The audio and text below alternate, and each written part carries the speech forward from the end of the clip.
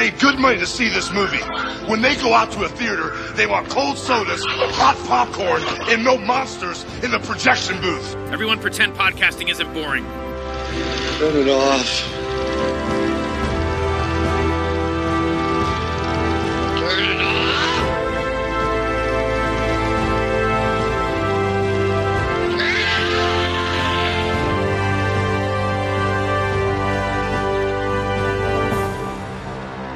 Hey folks, welcome to a special episode of The Projection Booth. I'm your host, Mike White. On this episode, I am talking to editor Mike Hugo. He is the editor of the new motion picture Hypochondriac, directed by Addison Hyman. Mike and I had a great time talking about his career, what it means to be an editor, how he works with folks. Really good stuff. I hope you enjoy this. I had a great time talking with him. Mike Hugo, tell me a little bit more about yourself and how did you get involved in editing and filmmaking? My course is a little different than a lot of editors I know and that I'm friends with. And I started probably in high school. We were skaters and it was early editing days where consumers could actually edit. And so we would go and skate and we would go and record on VHS and High 8 and do that and then bring it home. And I remember it was probably my junior or senior year in high school. We finally got our hands on an early version of Adobe Premiere.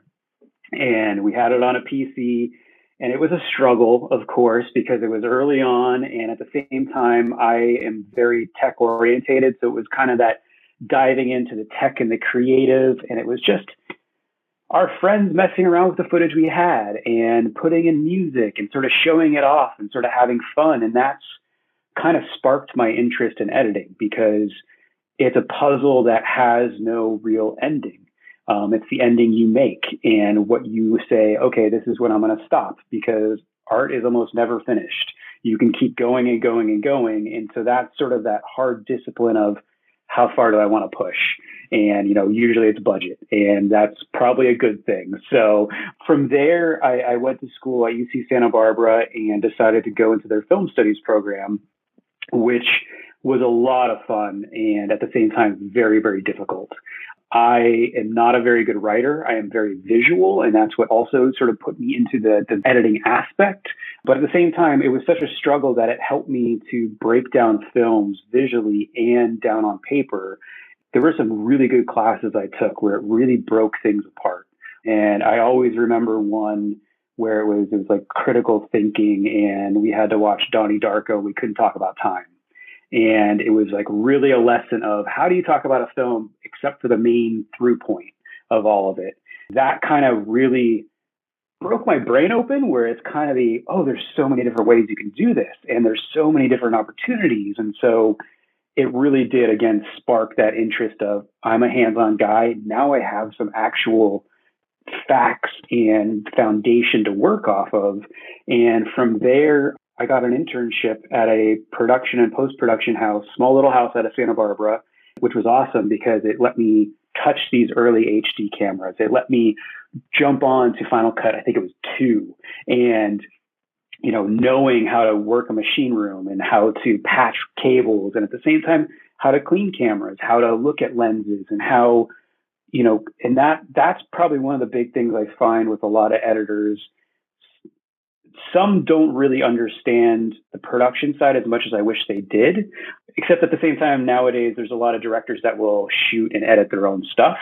And so they do understand that. But, for me, having that understanding of production where I'm sitting in the edit bay and I'm screaming and yelling, going, why didn't you get me this shot? And I go, wait a second, I understand production is chaos. Production is controlled, organized chaos. And sometimes things get thrown to the wayside, and that's okay. That's why they have me to try to figure out how do we sort of bend these and band-aid it together without people realizing there's a band-aid on it.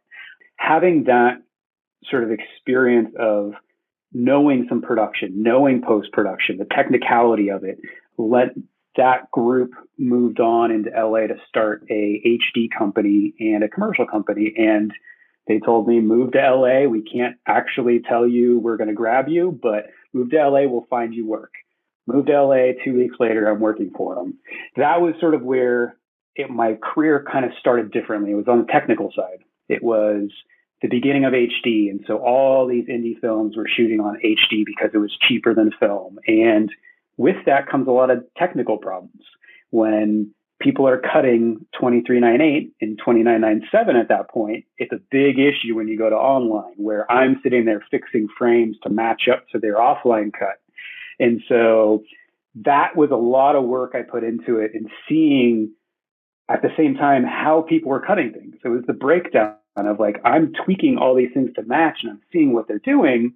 And so I'm kind of ingesting all these different editors' sort of aesthetics and what they really go after.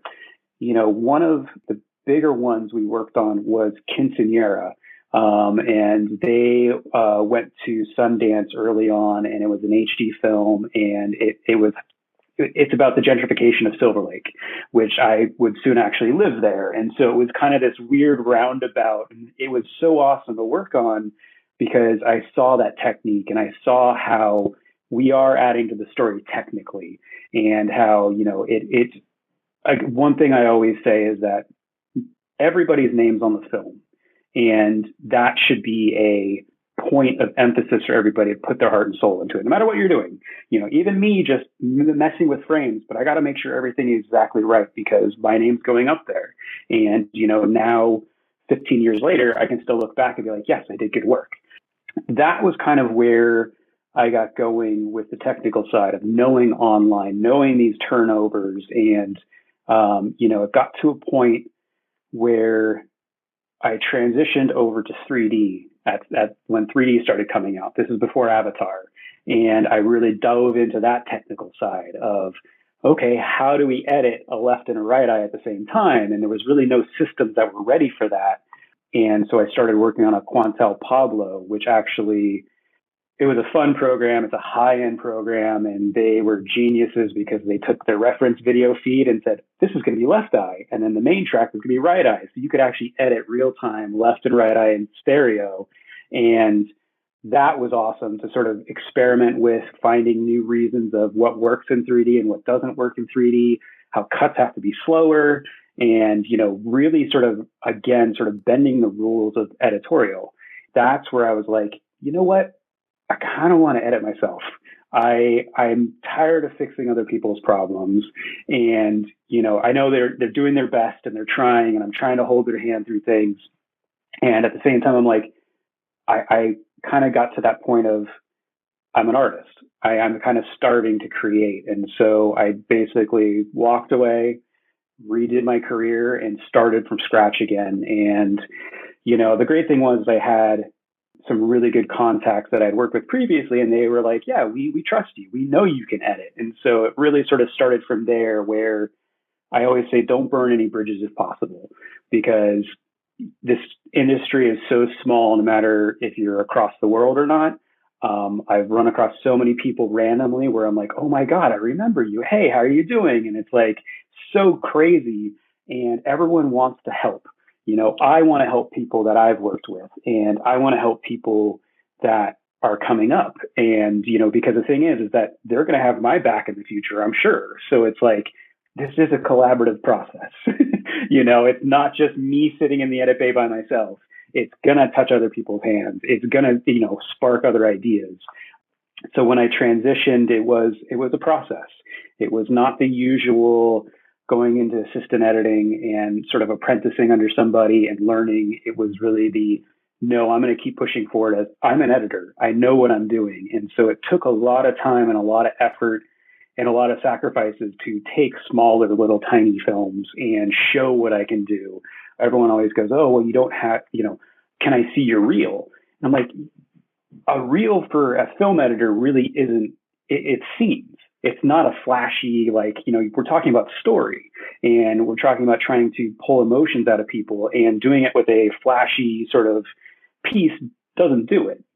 I can just show you my IMDb and you'll be like, okay, I see what you worked on.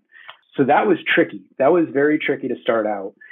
It's not easy. And again, it's sort of leaning on people and asking and sort of trying different things. And again, sometimes doing corporate things or music videos, because all of a sudden this guy that does this corporate video, he's going to do a feature film in a couple years.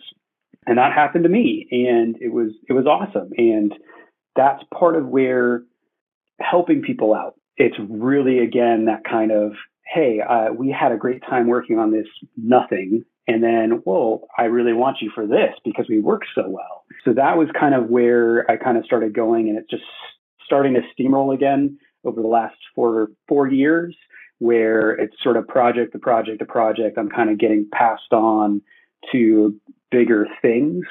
You know, it takes a while, and there's a lot of patience, and it's not a straight shot. And that's sort of something I'm sure a lot of editors know, is you might get a break and then things might roll back. The pandemic hit, and so production slowed down like crazy. And so it's like, you know, you have to shift. You still do have a talent, so you can use it elsewhere. It just may not be what you want to do.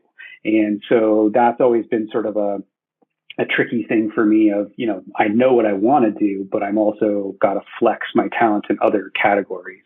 So that's kind of how this all kind of started. And, you know, it's been an adventure. And at the same time, I don't think I changed anything. You know, it's still working forward. When you are editing, say, a feature film, who all, other than yourself, gets input on what you're doing? Is that the director? Is that the producer? I mean, who all are you kind of meeting with and getting that shared vision of things? That changes from project to project. And it's always a question I ask in my first interviews. It's how many chefs are in the kitchen? Because I've had some where it's just the director has the final say. Do they have the final cut? That's a big thing also, because you will get directors and producers doing this. And it's kind of like, who actually has the say here? Because I can be getting conflicting notes, and it's very hard as the middle person or the person that's actually doing it, where I'm going to be the bad guy no matter what. More often than not, it is the director I work with initially. And we call it kind of the director's cut. And then we move into the producer's cut, because more often than not, the producers have the final say. But more often than not, the projects I work with, the producers are willing to give the director the reins. So it's like, okay, tell me why you're making this decision. Okay, great. That's fine. And so again, it's that collaborative process, which is so interesting, and you get so many different experiences and history from different people, where someone's all of a sudden going, I hate that song. And you're like, why? It brings up an idea from something else. And it's like, well, that's just one experience. You know, what does the group think? That's where it does become a little tricky. I've had projects with one director with no producers, and then I've had one with a director and like 6 producers. And so you get tons of feedback, and some of them conflict each other, and some of them don't make sense, and some of them are like, that would be great if you actually shot that. And so, you know, it's really that kind of, again, it's sort of explaining, you know, it's the film breakdown of why are we doing something? And if you explain it to someone, they go, oh, that makes tons of sense. And at the same time, it tells you, okay, I need to make sure this idea comes across a little clearer. So again, it's that breakdown of why, what, where, when, and sort of that is a ongoing thing for every single film, every single scene. So yeah, again, it's a collaborative process. And if you don't want to play well with others, it's probably not the right position for you. I had one producer that actually said editors should actually have a degree in psychology, because they are psychologists that sit in the same room with the director for months and know more about the person after those couple months than anybody else. So you better get along. You worked on one that is just fascinating to me, the third in the Atlas Shrugged trilogy. Can you tell me what your experience was working on that? It was definitely interesting, because I had known about Atlas Shrugged. I had never read it. I know my producer that brought me in on that, he was a huge fan of Atlas Shrugged when he was younger, and just maybe not the actual details of it, is more the ideology of it, where there are some really good points about that. And so about sort of Ayn Rand and how people can kind of do their own thing and create their own ideas, and you should have the right to hold your idea as yours and not have to share, or you can if you want to. It's more self-decisions. And so when I came in, it was really guys, I'm going to watch what we got for what it is, and you're going to have to tell me if that aligns with what you guys are going for or not. And so that was kind of, I think, good for them at the same time also, because I was brought in after there was initial first pass. I think it really helped them because I was like, that's not working. That's not working. That works. Okay. That makes a lot of sense. It was sort of that fresh take of, okay, I'm a kid that grew up in California and now I've never read this book. It's very liberal leaning. And so, but at the same time, I want to be able to see everybody's side. I want to see what's going on and I don't want to sort of blinder myself. And so it was interesting walking in and sort of having these people that were sort of titans of this libertarian group, and they had their thoughts, but at the same time, they were so welcoming. It was so awesome because they're like, you're creative. You're trying to help us show what the positives are of this. And, it was tough because it was the third film, and I know the budgets were going down each film, and there was a time frame of the ownership of the rights for the book itself. And, it was cool sort of seeing, we had reworked so many scenes when I came in because it was like, this isn't making sense. How do we make this clear? And I remember there was one scene where we basically had to rewrite a bunch of the dialogue, and I had to find a creative way to get around it without it being on camera. And that was a lesson that I kind of take through with me today because it was a challenge. And there was the producer I worked with, Bernie Laramie, there's this one scene also that always stuck in his head because I created this whole scene of, it was a call that happened, but we redid the entire thing. And I was basically creating more of an emotional moment that wasn't there. And this is where I always say I love heads and tails of shots because you get that actor to relax and that becomes this blank canvas where you can put it as sad. You can put it as, it's really sort of evil. You can go any which way. And I used that after this call, and I turned to my producer and he's got like tears kind of watering up, and he's like, holy cow, that was insane. Like, and that stuck with him for years and years and years.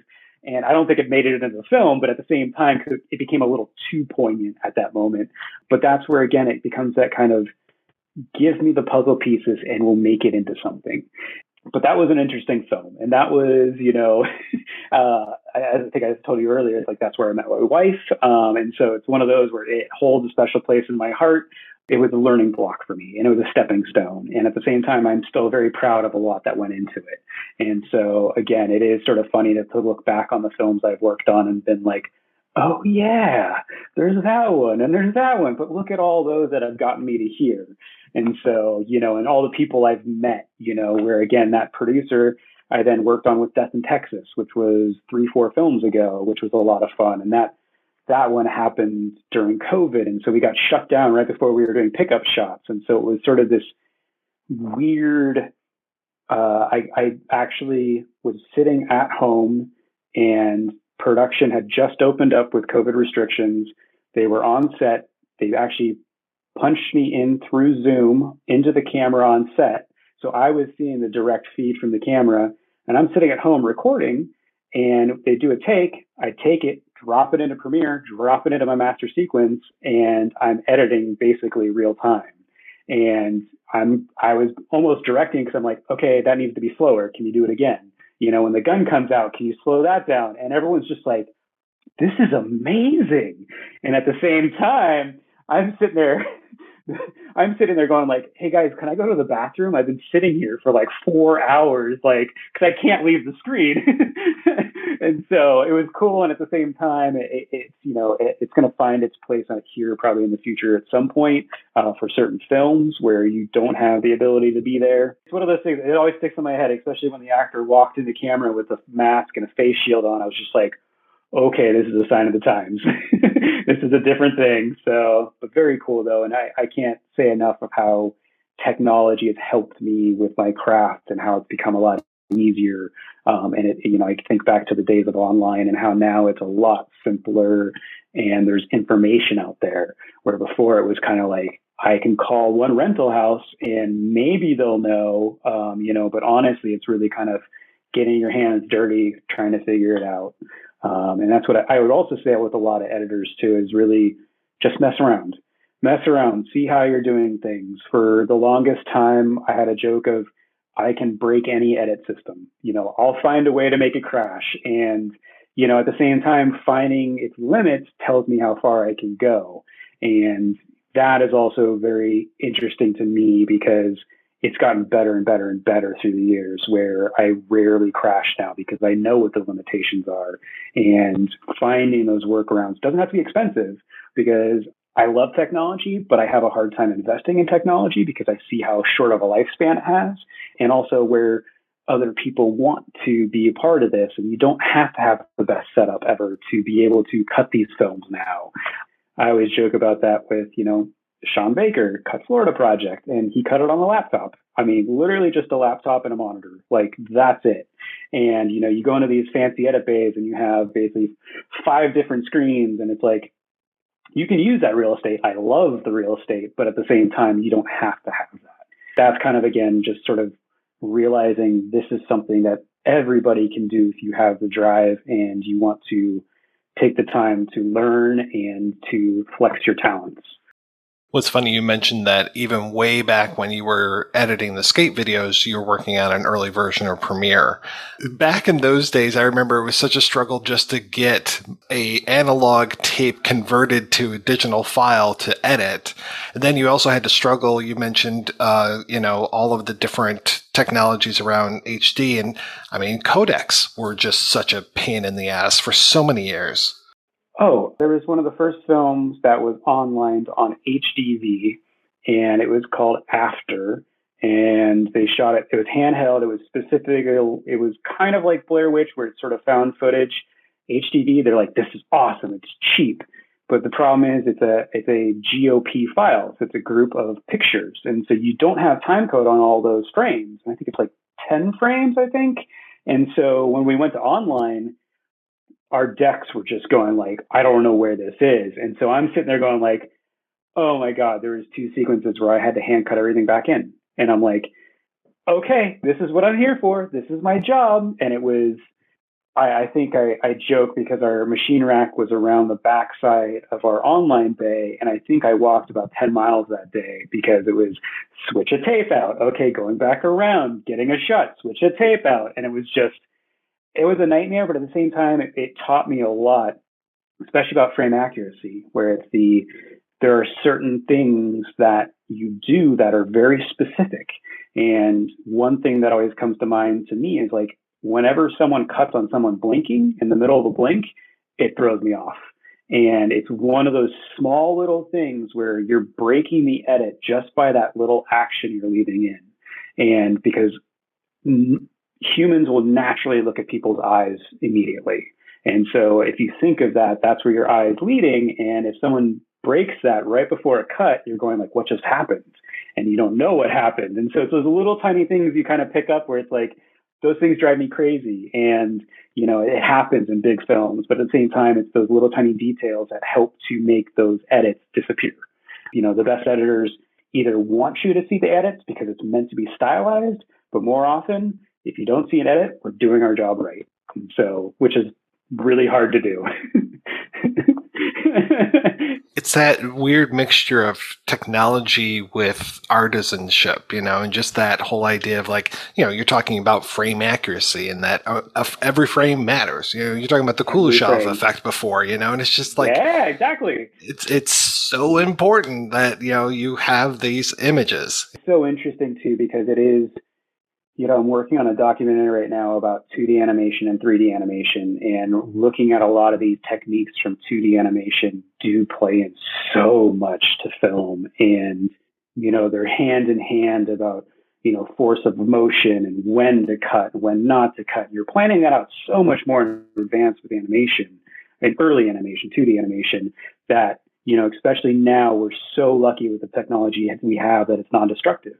We can mess around. We can try things where before the artisanship of you're cutting film, you're literally cutting film, you're destroying something, and you can only tape it over so many times. And so, that is something that is so fortunate, but at the same time, looking back at how they did things and why they did things is a huge lesson to follow. I think with that too is I think with some of that with Hypochondriac, we were sort of going back to some of those ideas of super long fades and transitions and sort of slowing things down to sort of create kind of almost an unsettling feel. Because going back and watching a lot of older films, takes were so much longer.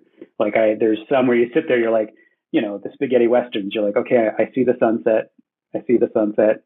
Okay, I got it. Okay, I got it. Okay, all right, okay, cut.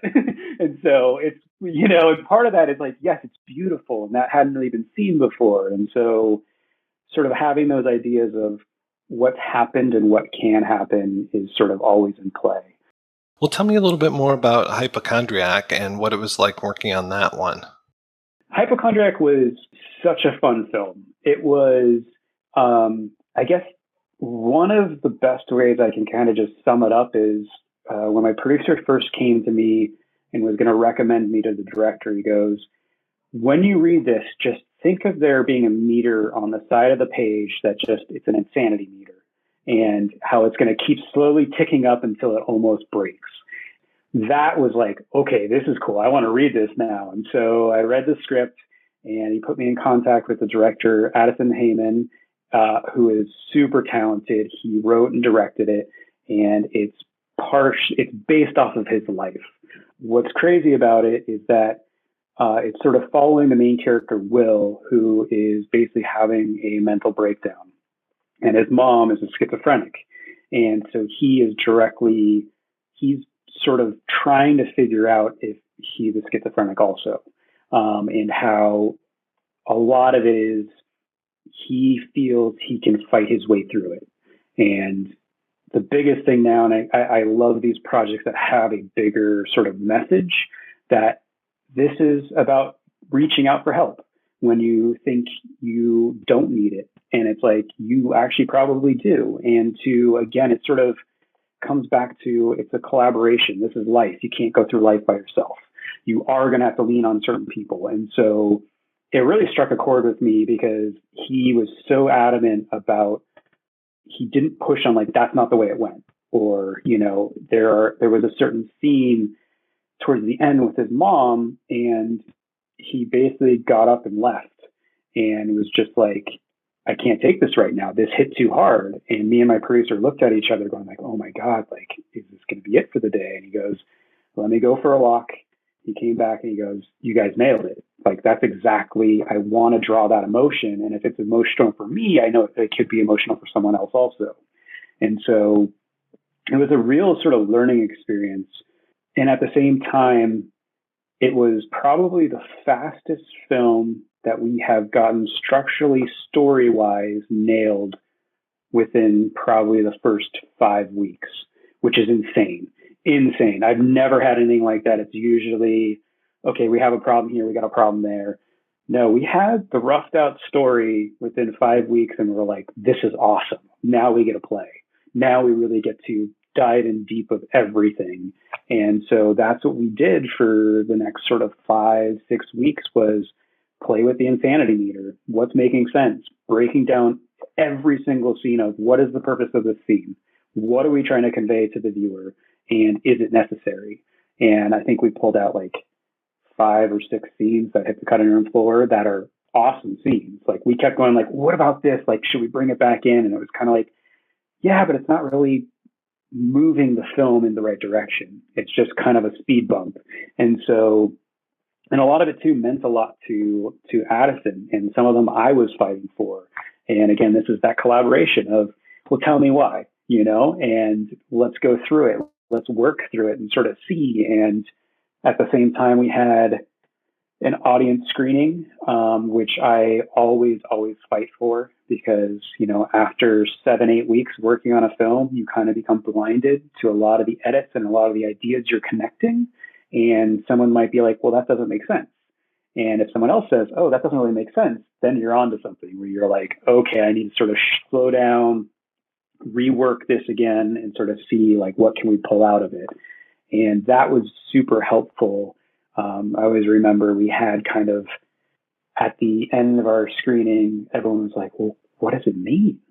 And I'm like, That's awesome. That's that, like, it could mean like this, it could mean that. And like people were starting to like debate what it actually meant and what, are certain characters real? Are they not real? And it's sort of like, I love that. I want you walking out asking questions. I want you, because if you just walk out and you're like, oh, that was fun, it's like, that didn't mean anything, And so the best films are the ones where you're like, what just happened? Like, holy cow. Like, that is, again, you're trying to spark people's imagination, and it's entertainment, but at the same time, it's information. This was a really, really fun film, and I hope more people get to see it. I think it's going to be a VOD and a theater release, I think later this year, to get some more eyeballs on it. But we've had such great feedback from South by Southwest, and can't thank everybody enough for what they put into it.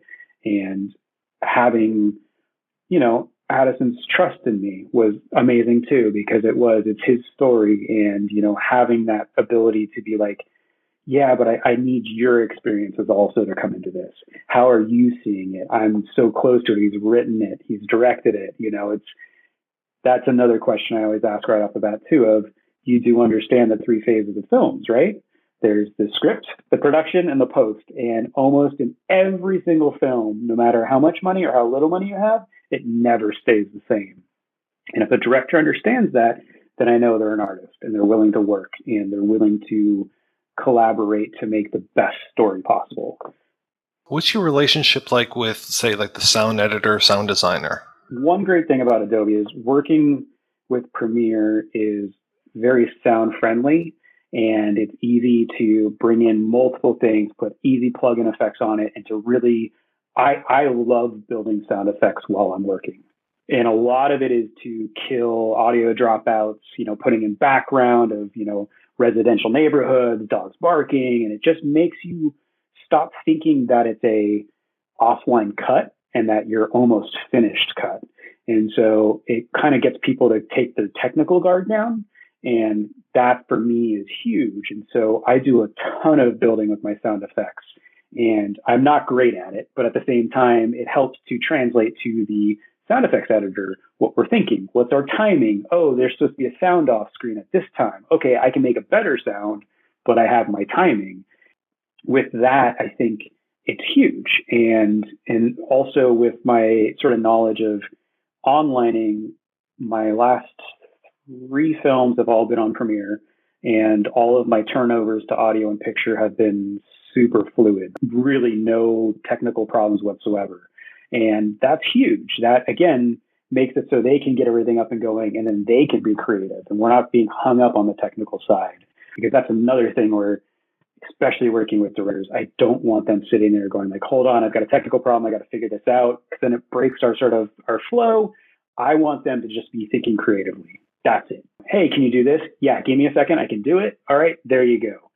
And that was part of it too in Hypochondriac. A lot of the visual effects and kind of the weird sort of avant-garde sort of looking montage sequences we did, I did it in Premiere. And literally it was like, okay, guys, give me 5 minutes, blah, blah, blah, blah, blah. Here you go. And they're like, holy cow. Okay, now we know that timing works. Like, that looks great. We might tweak it a little later. And I'm like, that's exactly what you do. Exactly. And so, but some of them actually stuck from offline to online and to the final picture, which is very rare to say, because a lot of it goes to the After Effects, it goes to their artists, and it gets tweaked and sort of changed. But with this, it was a little more gritty. We wanted it to be like that, so we didn't want it to be super polished. And that was a fun experience to really do that. And again, a lot of it is knowing the technical capabilities of the system and pushing it to just where I know it can hang, and how is this going to be a problem down the line if I do it a certain way.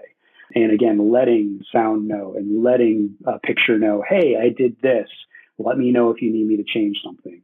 Sort of having that communication back and forth of, I'm available, guys. I want to make sure you guys are handled and have everything you need. A lot of it too is just, I edit very clean. My video lines, I have everything separated out. All my audio lines are separated out, and I have kind of my channels for where I drag things in. So it's not just everything goes on, everything goes on, everything goes on. And you come back and you're like, I don't know what's active and what's not active. And so knowing that, of like, if I go in clean, I can always save it if it's messy and save it somewhere else, save a copy, and then clean it up. Because if you keep it clean, you're not going to go back and realize, oh, I just deleted something I wasn't supposed to delete, or picture's not going to come back and be like, why is there 6 tracks of video right here? And it's like, it's just more work for them. And so, and especially with me, again, visually, you can see what's going on. The funniest thing I just came across was I color code my scenes now. So I have it's an every other scene. So basically it's like, okay, there's a blue and a light blue. It's like blue's odd, light blue's even. So I can see on my timeline, oh, there's the end of the scene. So I know exactly where it is just visually. So I can just scroll back. And again, I'm a visual person, but these little tricks help you not get caught up in the technicality of things. And you can see the creative of, oh, look at my pacing. It's like really like formulaic right here. We better like either extend or go short, just for the pacing of the film itself. Those little things I think are so nice to have in Premiere. And I've been finding those little tweaks here and there and sort of tricks.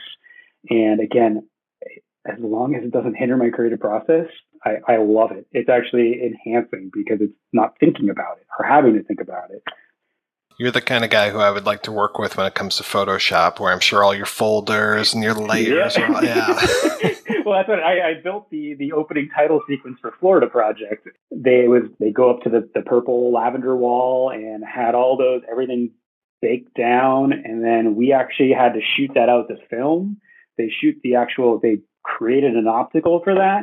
And then they baked it film on film together. And so it was, we were always like, Sean, we can always just put a plug-in on this to get some film grain on the titles. Nope, I want the titles to be shot at the film and then put on. And it's like, okay. So it was very much making sure everything was perfect. And really, it is. Because at the same time, what I always say too is organization as an editor is paramount. Like, it is huge because especially with documentaries, you have so much footage. And my motto is, if for some reason I either can't continue, have to walk away, or something happens in the middle of a project, I want someone to be able to walk in and be able to find something and work on it.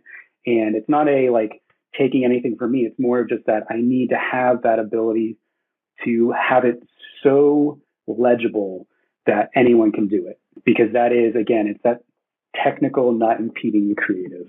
And I always say too, at the end of a film, I don't want to be searching for something when we're at the critical moment where it's like we only have a week left and every moment counts. I need to be able to find it. And so that's huge. And I think a lot of people don't understand that. And I think that is one of probably the first things you can do to sort of start training yourself to organize things, folder things. Don't be scared of folders. I have bins that have bins inside of them that have bins inside of them, or folders and folders and folders. And it helps so much because you can just quickly click. Oh, there it is right there. Yeah, I think that is a huge thing for people that are starting and even been cutting forever, is really start cleaning things up, because you are going to see that payoff in the creative side for sure. So tell me a little bit more about this project you're working on now. I can only say so much, but it is a documentary on 2D animation and the coming of 3D animation. And we have a lot of interviews with some very heavy hitter animators from the golden age of early Disney, mid Disney, the second golden age, Lion King, Aladdin, Little Mermaid. And then we have interviews from Pixar and people that worked on Toy Story. And it's a fun project. I've done a couple documentaries, and when I talk about puzzle pieces, documentaries are like bags and bags and bags of puzzle pieces. And it's so interesting because we were talking, it's weeks and weeks and weeks of just becoming accustomed to what I have in the interviews, because I'm watching all of them. And again, I love Premiere added the transcription aspect. The text tab is huge, and it is, I'm blowing everyone's mind when I say, oh, you realize that's there now, right? My producer was like, I don't have to send it out to get transcribed. I'm like, you can if you want to, but at the same time, they can then look at that right away and they can punch to it. You can click on it, it'll go exactly to the word you want it to go to.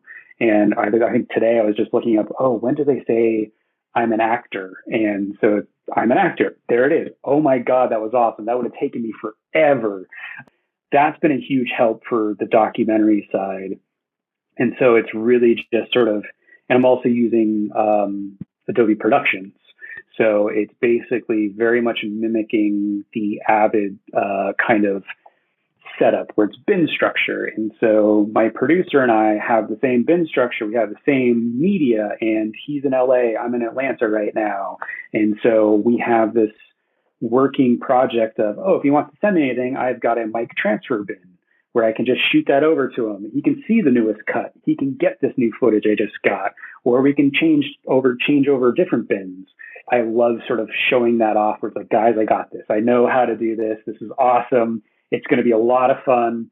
I want him to be able to tweak on things if he wants to and then send it back to me. And again, it's that fluidity of let's just experiment here. Let's find the right way to create, because this film could be an hour, it could be 4 hours. And I'm sure it's going to be 4 hours to start, and then it's going to have to come down. And so it's exciting. It's a fun one. And hopefully, done by later this year, hopefully. And so, and at the same time, it's sort of my last 3-4 projects now, it's just been me, no assistant editor. And so it's really kind of, again, that organizing and sort of teaching people how to organize, and also trying to teach the DITs on set how I like things and how, some other editors might like it.